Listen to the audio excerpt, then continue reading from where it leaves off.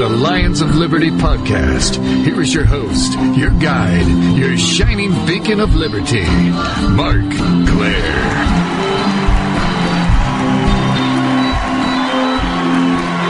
Welcome back in to the Lions of Liberty podcast. Longtime fans of this show, well, I mean, as long time as you can be. I've only been going for 6 or 7 months here, but, fans of this show will know that I spend a lot of time talking about the bigger picture issues, talking about the philosophy of liberty, about ways libertarian societies could organize without the use of aggressive force to do so. And it seems like I live in a time warp, because sometimes I get so immersed in all this philosophy stuff, as I should be, because I do think that having a sound philosophy is the most important thing any of us can do before advancing any positions, before aiming for some sort of political goal. If it's not based in a sound philosophy, you really don't have that base that you need to truly change the way people think. You got that right. You might get them on an issue here or an issue there, but to really create change in the world, you have to change the way people view their interactions with their fellow man. But I get so deeply involved in this stuff, sometimes I pop my head out and the whole world is going crazy and there's all these current events going on and I missed half of them because I've been in here in my little time warp. And there's been a lot of stuff happening in the world of politics lately. And I brought a guest in today to talk about all this stuff with. He's been involved in libertarian politics for quite some time, having managed the campaign of Ed Thompson for Wisconsin governor in 2002, before moving on to become a legislative aide for an obscure Republican congressman from Texas that my listeners may be familiar with by the name of Ron Paul. He is currently a writer at the Ron Paul Institute for Peace and Prosperity, as well as over at his own website, adamdick.com. Adam Dick, welcome to the Lions of Liberty podcast. Oh, good to be here. How are you doing? I'm doing great, and thanks for coming on the show today. I greatly appreciate your time. And one thing I always like to ask my guests, at least my libertarian guests, is when or how did you first become interested in libertarian ideas overall? How did you first stumble upon all this crazy stuff? Or did you just pop out of the womb as a fiery libertarian? That might be pretty close, because I can remember I had pretty libertarian ideas, and I could probably thank my dad a fair bit for that. I think it was even before I was born, he was near the town I grew up in, and he had on a shelf in our study a row of Ayn Rand books, and I started reading those in middle school, and by the time I finished my freshman year of high school, I'd read every one of them. So that's what gave me the start, and later I read more by economics in one lesson, and then into books by other authors, Murray Rothbard, Ludwig von Mises, etc. Fiction was also always a big influence on me, with authors like George Orwell and Milan Kundera and Franz Kafka, who had some very interesting critiques of government and representations of how free people can be. So that's kind of some of the background. A lot of it through literature and reading economics. Yeah, it's funny you mentioned fiction works, because I think before I even really actively thought about this stuff or really thought about things in political terms, I was a big Robert Heinlein fan, and I used to love his books, and I think a lot of that message, even though maybe I wasn't making the direct connection at the time, but a lot of that message of, the dangers of power and tyranny and that kind of thing definitely seeped through, and then kind of became more obvious to me when I actually became more actively involved in politics and really thinking about things in those terms. So how did you take that interest and turn that into actively working in politics? You managed the campaign of Ed Thompson in Wisconsin, later working for Ron Paul. So how did you get your hands dirty and get wrapped up in all this political stuff? Well, Ed Thompson was a Libertarian Party candidate when he ran for governor in 2002. And that was really my first entry into activity in libertarian ideas was through the party. But it was much earlier. When I was in high school, I was actually the secretary of the Bear County Libertarian Party in Texas. And I found out about it. I was listening to a talk show I liked with Carl Wigglesworth down there, who is a libertarian leading talk show host for many years in San Antonio. He had Diane Pilcher, who was, I believe, the county chair back then, on his show, and I was listening to her, and I was amazed that I was agreeing with so many things she said. These are the kind of things that I believe, but I found very few people who actually, followed through on them. And that's what got me involved in actual activism. And, a couple years later in 1988, Ron Paul was running for president. And I was a big supporter of his campaign. And though I was too young to drive, my mom drove me and a friend down to a speech Dr. Paul gave in San Antonio that year. And that really helped push me forward. 4 years later, I took the summer after my freshman year in college and the first semester of my second year off and worked for Andre Maru, who was the 1992 presidential candidate of the Libertarians. And spent 6 months, first 2 months doing advanced work for him, next 2 months traveling with the candidate, and the final 2 months doing scheduling and media. So that's where my activism all began. It was within the Libertarian Party, and then back on college with a libertarian group I helped run. What did you take away from your involvement in politics? I mean, especially the Thompson campaign. He actually ran a pretty successful campaign for a libertarian by our standards anyway, achieving over 10% of the vote in Wisconsin, which is pretty unheard of for libertarians, especially a decade ago before anyone was talking about this stuff. So, I'm wondering what kind of message do you have for libertarians looking to get more active in politics or that kind of thing? What kind of takeaways did you get from kind of being right there in the middle of all of it? Well, one thing is if you're going to run as a Libertarian Party candidate, you can definitely use it as a means to get the message out. But if you want to win, you either have to run for something really small, like a local office, or you've got to have some sort of way of gaining the name recognition and popularity needed to do well.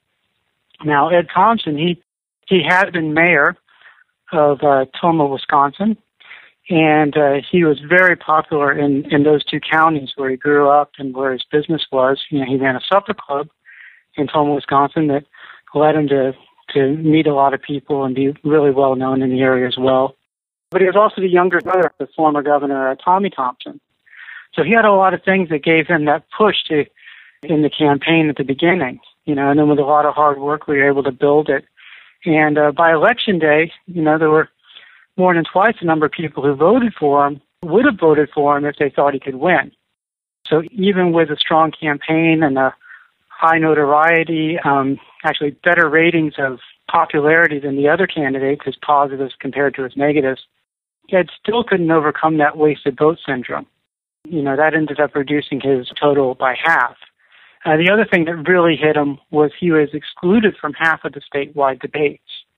And we did polling after the first debate that showed that people who saw that debate were much more likely to support Ed Thompson than people who hadn't seen it. So he was prevented from having more of that boost from later debates.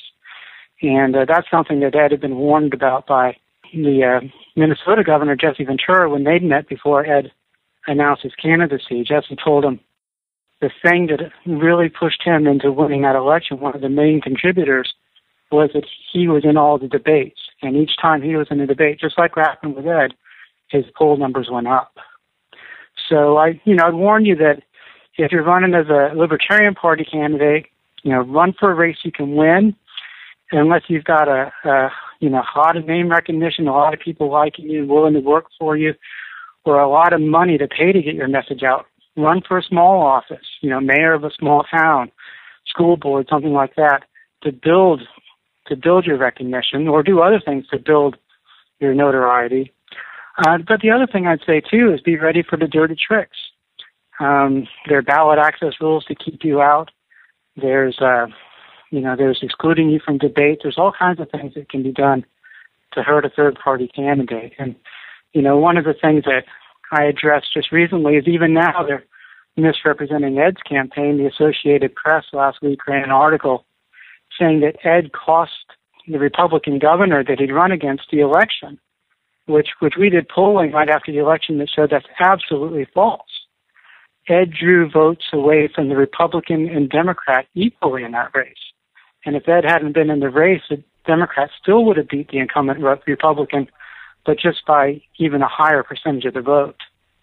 It's kind of this catch-22 they use to scapegoat sort of libertarians. They say your presence here is stealing votes away from people, as if the Democrats and Republicans already own the votes for them to call them stealing.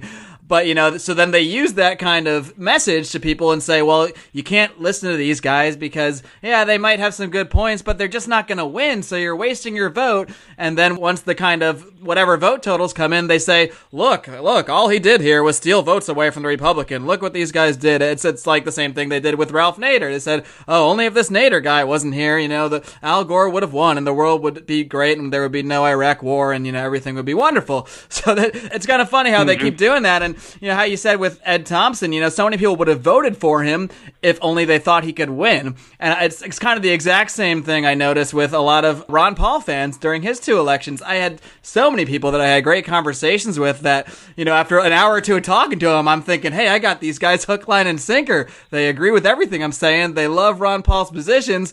But ultimately, half those conversations would end with, yeah, but he's just not going to win, so ...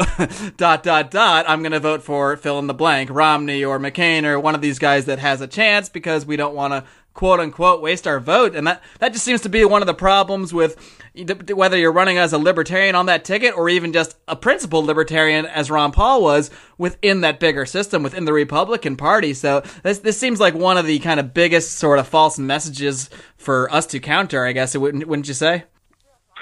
Yeah, absolutely, and it takes a lot of work, and it can take a lot of money. In Ed's campaign, we spent $500,000, but the other candidates each spent millions and millions of dollars.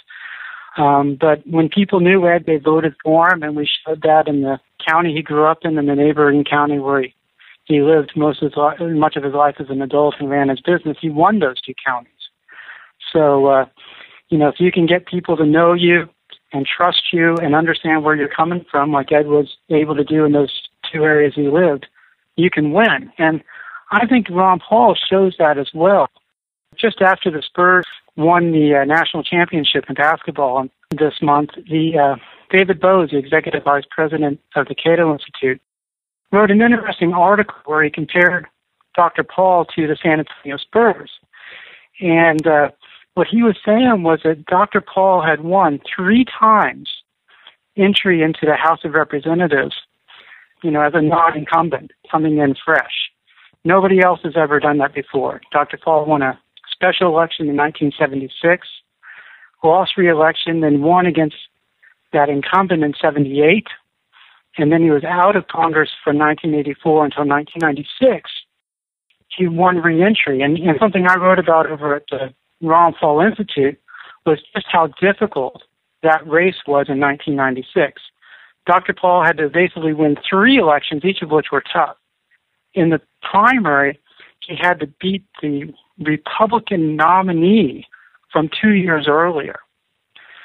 So first, Dr. Paul had to get more votes than him. And then that put Dr. Paul in a runoff with the incumbent representative who had been elected 4 times as a Democrat and had switched over to the Republican Party, been given a seat on the Ways and Means Committee, and been given the support of virtually everybody in the Republican Party establishment. Dr. Paul then beat him in the runoff election. And now Dr. Paul had to go into the general election in which he had to defeat the Democrat nominee. And this is in a district that for, the last 4 times had elected a Democrat to the House of Representatives. And Dr. Paul won. He won all 3 races. And the key to that was kind of similar to the key to Ed winning his 2 counties, and that is that people knew and trusted Dr. Paul. Dr. Paul had delivered over 4,000 babies in an obstetrics practice centered from the district, and he had built trust over time with people seeing he said what he believed and he did what he said. He also, wore out his shoes with heavy campaigning. What I've heard from people in the district, when I was working for him and even before, was people would say, I don't agree with Dr. Paul on everything, but I know that he's doing what he thinks is right, and I trust him. So the key to Dr. Paul winning was not that he lived in some magical libertarian district down in Texas. He didn't.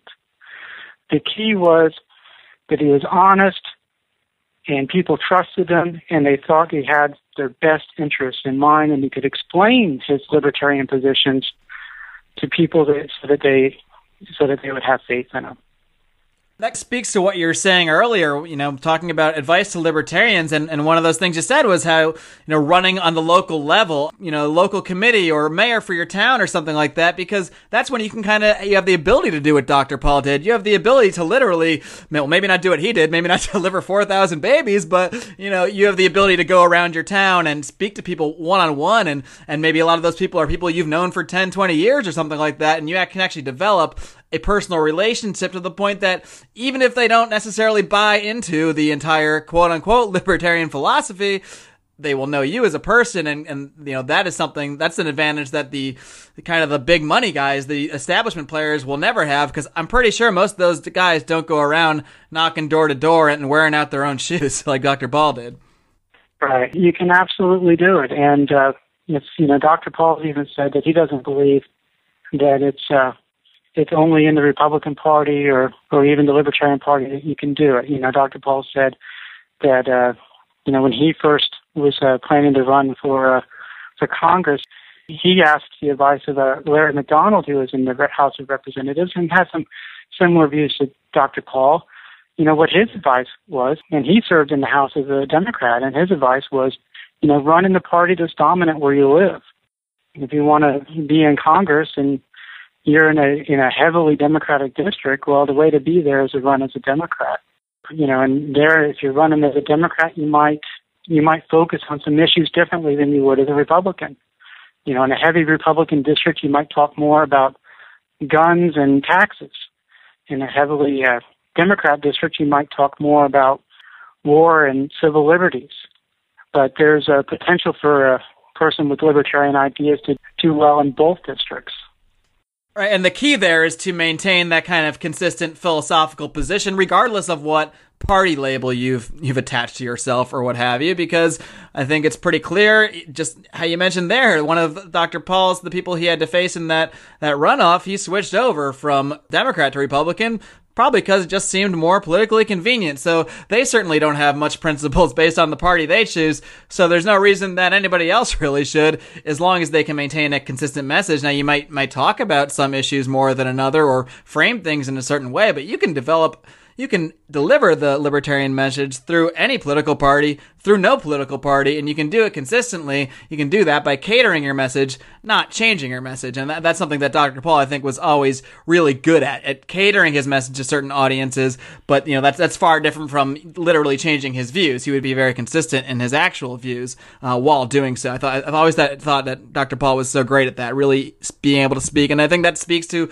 why I had so much success in speaking to progressives. I mean, I live out here in California. The vast majority of people I encounter are of that bent, but I was able to kind of get a lot of those people talking about things just through his sort of view. Anti-corporatism, talking about healthcare and how the free market can actually get people more healthcare and that sort of thing. So it's really a lot about knowing your audience, whether you're running for office or just trying to convince people of your philosophy. Knowing your audience is definitely a huge part of that. And on the subject of politics, there's been some pretty interesting developments, I'd say, lately that you've written about over at Ron Paul Institute, the most notable of which is, of course, the defeat of Eric Cantor, who has been a big-time neocon. I think many people saw him as the next Speaker of the House, a big-time Ron Paul hater, for lack of a better word, I guess. So what can you tell us about this guy, Eric Cantor, for people that aren't familiar with him, and what exactly happened there? Nobody seemed to see this coming. David Bratt has not won his seat yet, but how did he lose his primary to David Bratt, this guy nobody had even heard of? What exactly happened there? Well, I can definitely tell you that Representative Cantor is somebody that the Ron Paul Institute has been paying attention to quite a bit over the last year. And he's earned our interest because of his very consistent record on war. Eric Cantor is for war with everybody. War with Syria, war with Iran, war in Ukraine, war anywhere. And the day after his defeat, I put up an article where we compiled together some of the links to the various coverage we'd given of Eric Cantor and his pursuit of war all over the world. And one of the things that he did in these last few months in Congress was, back in February, he gave a speech titled "An America That Leads" at the Virginia Military Institute, in which He proposed, increasing U.S. intervention in all these various countries, and couched it all in terms that this is what George Washington would want us to do. Well, anybody who knows much about George Washington would know that George Washington gave a warning to the American people as he was leaving office in his farewell address to avoid this foreign interventionism. A few years later, when Jefferson came into office, Jefferson succinctly rephrased this kind of Washington credo as peace, commerce, and honest friendship with all nations, entangling alliances with none. So Cantor had gotten pretty far off from the American founding principles. The biggest probably thing that people were upset with in this district was something that Bratt did latch onto, and that is that Eric Cantor was a big pusher of crony capitalism. The merger of big business with big government. And that's something that, as pointed out by a good liberal writer, John Nichols, who wrote good things about both Ed Thompson and Ron Paul in their campaigns. John Nichols points out that this was something that Bratt hit on over and over again in the campaign, that Eric Cantor was pushing this merger of big government and big business and crony capitalism. And I think that probably was a significant factor in his loss. Another thing that some Republicans are saying is they're blaming that maybe some Democrats even came over and voted for Bratt. Now I don't know if that's true, but how dare they? Yeah, but if they did, it was probably because they saw Cantor as just kind of an example of the worst. Because if they went over and voted in the Republican primary, that meant they had to give up the ability to vote for anybody in the Democratic primary. So it's a pretty big step to take. Well, these Republican and Democrat politicians, they seem to switch sides all the time whenever it's convenient, so I don't see any reason the voters shouldn't do the same thing. When they have somebody they really want to get out of there, like Eric Cantor. And it's interesting you mentioned kind of his David Bratt's anti-corporatist message, because that's not something you see in the mainstream analysis of this at all. A couple of the more mainstream articles I've read about this, they keep pointing to the immigration issue. Bratt was against immigration reform, or I guess the way Cantor is for immigration reform. He made that an issue, but that's pretty much what they keep pointing to. They don't mention the anti-corporatist stuff in the mainstream media. Weird how that works. And I also saw that there was something like 19,000 new primary voters in this election that hadn't even voted in primaries before. So to me, maybe he got a lot of Democrats jumping over, but it seems really like a lot of people that maybe weren't even that politically active at all before he was able to get out and get, I don't know how many people were voting for Bratt or how many people were voting against Cantor, but either way, enough people got interested in this thing to get off their butts and get out there. So it really is a fascinating case. It doesn't seem like something that the neocons or the mainstream Republicans, whatever you want to call them, saw coming at all. Sure, and Democrats coming over can affect elections. I know, if you look at the exit polling for Dr. Paul back in 2012 when he ran in Iowa and New Hampshire, he was doing very well among voters that aren't your typical Republican voters. He was doing very well among the young voters, people under 35 or so. He was doing very well among the voters in the Republican primary who said they weren't religious or didn't belong to any organized religion. He was doing very well among Republican people voting in the Republican primaries who said they weren't for abortion being illegal. Now, not even all those views may line up with Dr. Paul's own views, but they're views that you typically associate more with the Democrat Party and ages that you typically associate with the Democrat Party. But Dr. Paul was bringing those people in the vote. And in some ways with Eric Cantor, you might have the exact reverse effect. Dr. Paul was so appealing in his opposition to war, his opposition to the crony capitalism, his opposition to the increased infringements on civil liberties. And then that he brought in these voters who, if they had voted, maybe they more likely would have voted Democrat or they wouldn't have voted at all. And on the other side, you have Eric Cantor, who is kind of the anti-Ron Paul. And all those things that Dr. Paul was so good at, Eric Cantor was so bad that he drew the voters in against him. It's amazing how being consistent can unite people on either side. Dr. Ron Paul united a lot of people that were pro-freedom and pro-peace because he was so consistent with that message. It looks like Eric Cantor has united people with his very consistent pro-war, anti-peace message. So it's funny how all that works out. Another guy I want to talk about, it's not that often libertarians end up celebrating the victory of an incumbent, but one guy recently who was actually an RPI, Ron Paul Institute advisor, he survived a primary attempt, and that is Congressman Walter Jones. So what can you tell us about Congressman Walter Jones, as well as the attempt to primary him out of office that failed? Well, Walter Jones, he was one of the members who was closest with Dr. Paul, a friend of his in the House of Representatives, and still a friend. Up there with him, you could say Representative Jimmy Duncan from Tennessee, who's more of a, old right traditional Republican. And Walter Jones is a great man. He's not Dr. Paul. He's got some views that are different, but he's very strong on a lot of these issues, especially anti-war. He's been leading the crusade against keeping the troops in Afghanistan, and along with Representative Jim McGovern, they're two of the lead voices on that. And they're trying to, Walter Jones is speaking on the floor repeatedly for not extending the stay of the troops another 10 years, getting them out of there and refocusing on America and not remaking the world. At the same time, Walter Jones, like Dr. Paul, he has a great philosophy of how he approaches voting.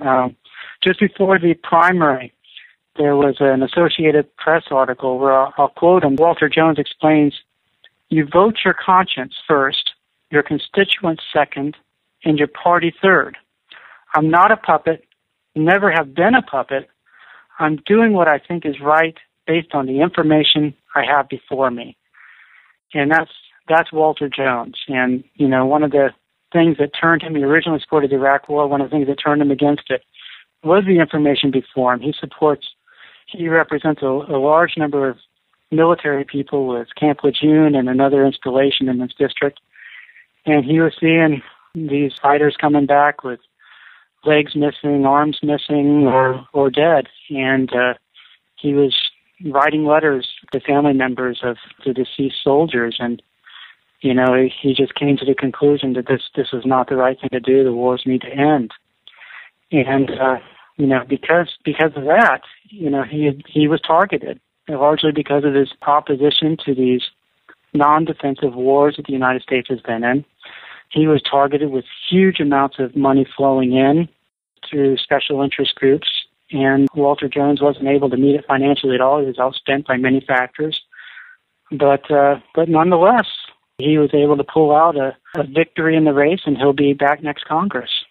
Yeah, I think Walter Jones is such an interesting case because it's not really that often that you can see live a congressman's views sort of change over time.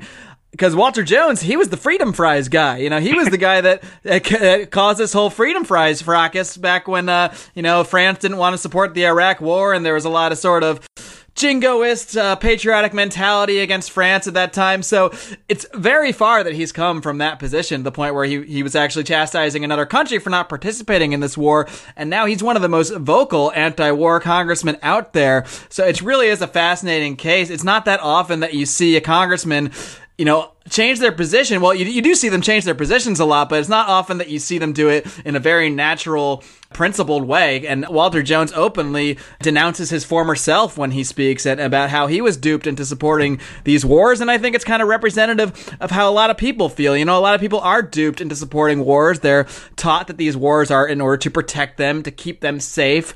And for that reason, they often support them, not really thinking about the wider consequences of the wars or the real motives behind them. And that's certainly something that Walter Jones has taken the time to do, and it really is an amazing thing to see, and I'm happy to see his success paying off, even despite the fact that living in a heavy military district, and where that's a lot of his constituency, he is still able to maintain this kind of newfound, over the last few years, anti-war position, and still able to battle off the big money of the establishment and stay in there. So it really is a couple cases here between Walter Jones and Eric Cantor's loss, really is to show you that even though it might get frustrating at times, you might see Ron Paul get 89 seconds in a debate and say, screw politics, there's just no point. But, if you educate enough people and you get enough people talking about things, you can actually make a difference. Walter Jones, another thing is he does work with Democrats on this.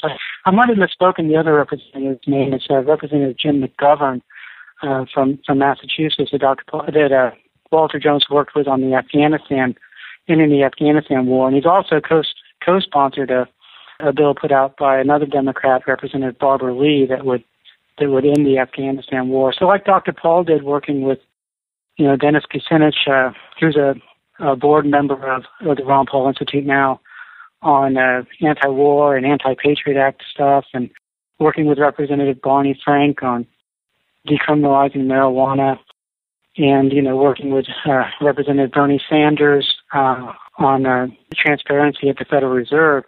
And Dr. Paul was willing to work with the Democrats and Independents in the House on advancing pro-freedom legislation. And Walter Jones is the same way. I think another lesson that libertarians can take into politics, the thing where you're not supposed to jump the aisle or any of that stuff. Walter Jones, Congressman Paul, these guys, they're not necessarily seen as, compromisers in the traditional sense. Usually when we see compromise, it's because the two parties are coming together to compromise and screw us all over.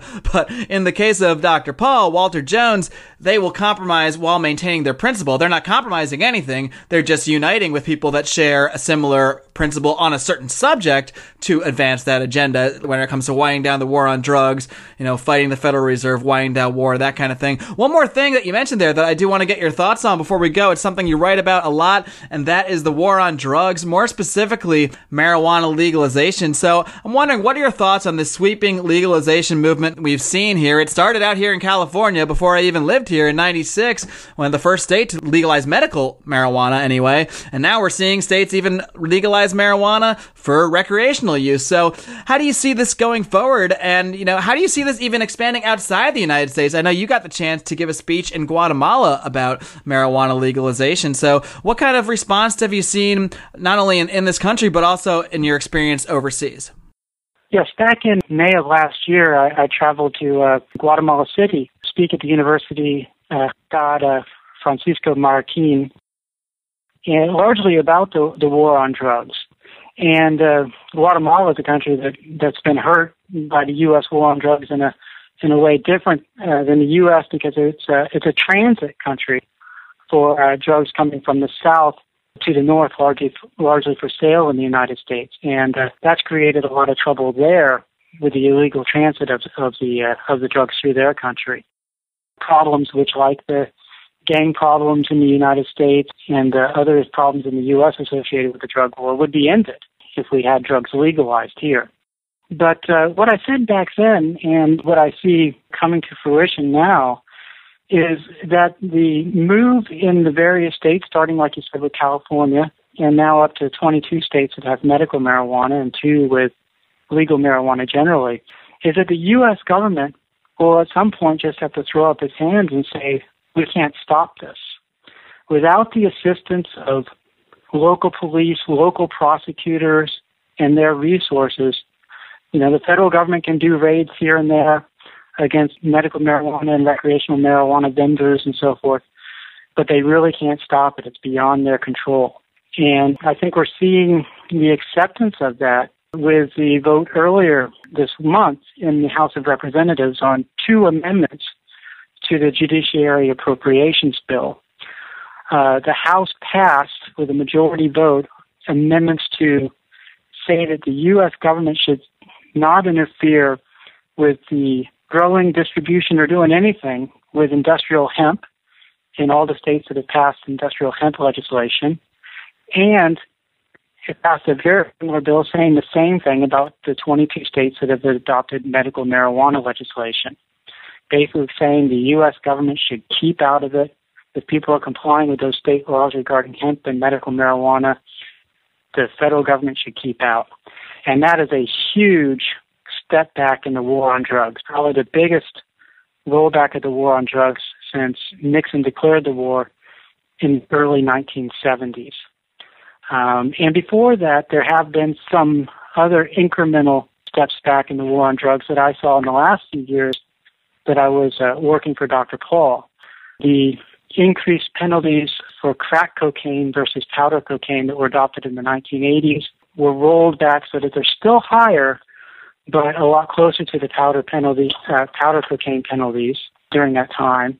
Also, the disallowing of student financial aid for people who had drug convictions was eliminated for people who had drug convictions previous to going to college.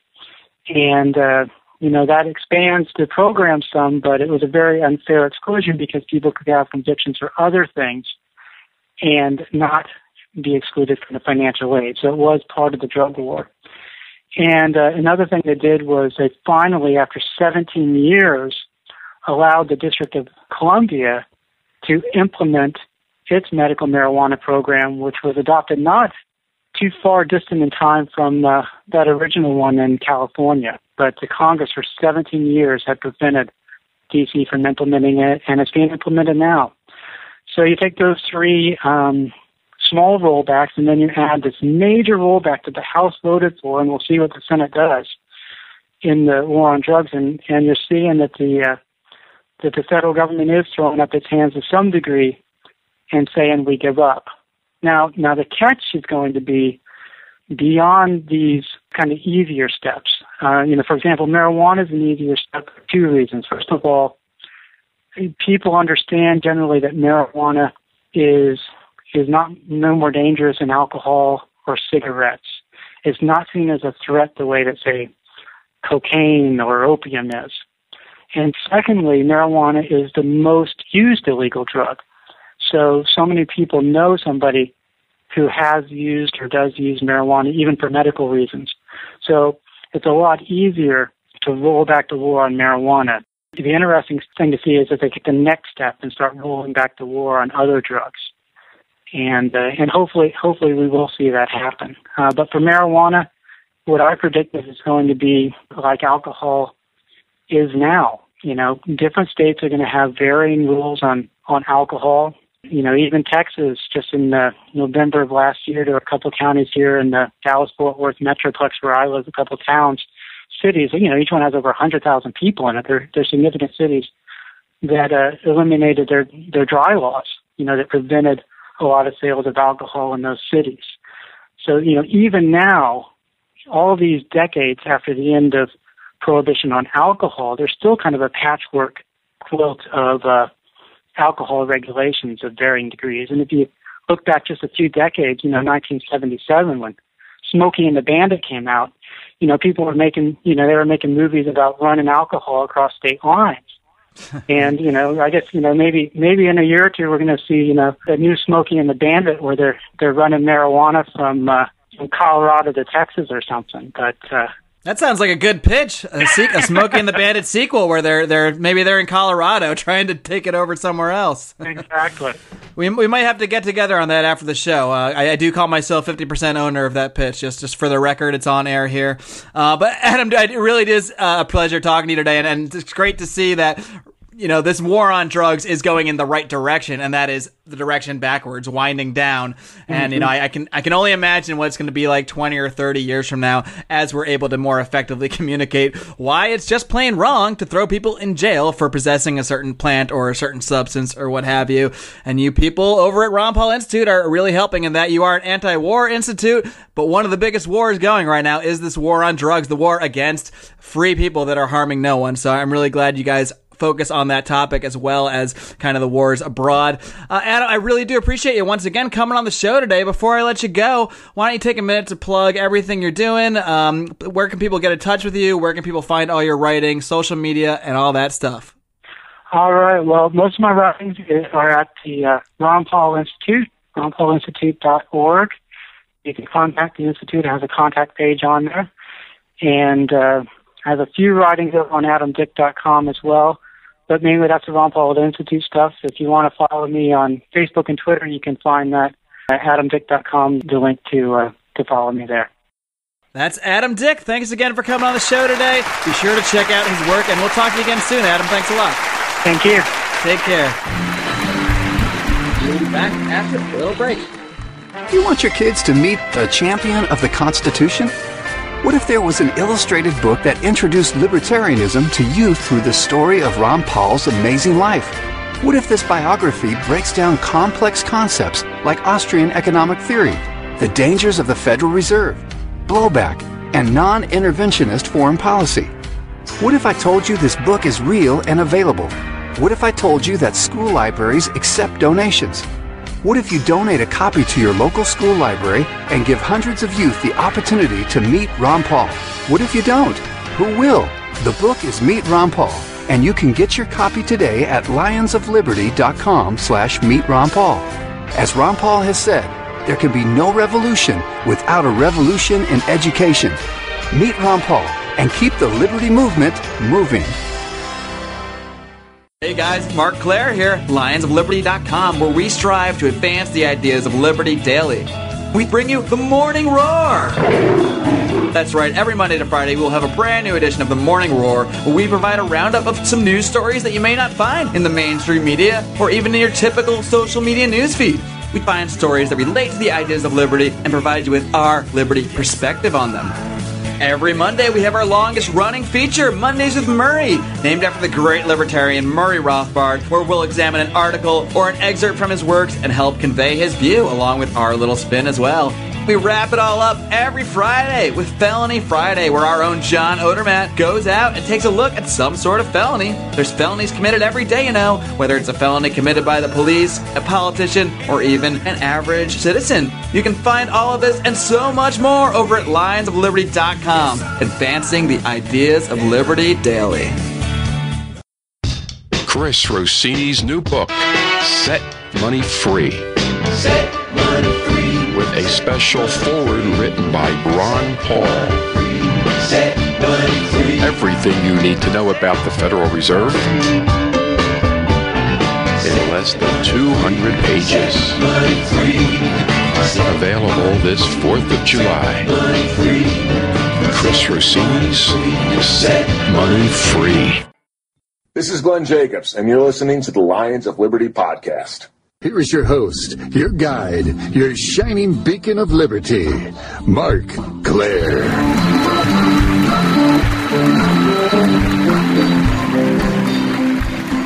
Well, guys, I hope you enjoyed my conversation today with Adam Dick. He was certainly great to speak with, and it's interesting to hear his perspective on the Eric Cantor loss, on Walter Jones' victory, because I guarantee you, there were not a lot of headlines out there in the mainstream media saying anti-corporatist David Brat defeats Eric Cantor, or anti-war Congressman Walter Jones victorious due to his anti-war stance. You don't see that kind of analysis in the mainstream where they're going to try to kind of push these issues underneath the table. The only headline I did see that sort of touted Walter Jones' anti-war credentials was, who'd have guessed it, from antiwar.com, where it says, anti-war representative Walter Jones beats neocon-backed GOP rival. It's kind of places like that, places that mostly libertarians and anti-war folks go, that's the only place you're going to see that kind of analysis, or over here at Lions of Liberty, or on this show, when I have a great guy like Adam Dick on the show to discuss this stuff. My conversation with Adam really highlights how we can use politics in many ways, because it upsets me when other libertarians especially, try to say, oh, libertarians should just reject politics. You're not going to get anywhere. You can't defeat the system. You know, they might get upset by a few dirty tricks that were played at a caucus, or when someone got screwed out of debate time like Ron Paul did on so many occasions. The fact is, politics is where this conversation happens, and it's how change is made. Even if you're opposed to democracy as a system of government, as I certainly am. Even if you're an anarchist, you don't believe in any government at all. It doesn't change the fact that this is the present system. It won't go away just by ignoring it. It will only change by encouraging good people like Dr. Ron Paul, like Walter Jones, like yourself, perhaps, to get involved and keep the ideas of liberty flowing in the conscience of the public. And it's not just an exercise in philosophy. It's not just changing people's hearts and minds. You can really change things on the ground. As we talked about the war on drugs, the marijuana movement, it started here in California with medical marijuana reform in 1996. How was that accomplished? Well, it was done politically. It was done by a bunch of activists that went out, got signatures, got it on the ballot, and made things happen. The same thing people did in Colorado to make marijuana legal there. In Washington, the same thing. Over half the states in the union have legalized marijuana, at least for medical purposes. This stuff isn't just happening. It's happening due to political activity. And as much as there might be dirty tricks that are played, especially against people that have principled positions, that's not a reason to run away from the system. That's a reason to run even harder towards it and say, That's not how things are going to work. Because we believe in liberty. And we're going to get more people to believe in liberty. And we're going to change some things. I know it's a daunting task, folks, but this stuff doesn't happen overnight. Marijuana reform didn't happen overnight. It happened over the course of the last 20 years or so, and it's still happening. Point is, through all of this, you got to maintain consistency. You got to maintain principle. And that's something that the fine folks at the Ron Paul Institute for Peace and Prosperity are doing. Don't forget, if you want to donate over to the Ron Paul Institute, they are a nonprofit organization, and your donation will be tax deductible. So why not think about going over there, tossing a little money their way to keep these ideas out there in the public, to keep the right headlines coming? And as a little bonus, it just decreases the amount the feds are going to take out of your paycheck. So it's a win-win-win. Because we need to keep liberty voices strong out there. And why is that, you ask? Because the greater the overall voice of liberty is in the public, in the political arena, the easier it's going to be for my listeners to do as I ask and to continue to live long and live free.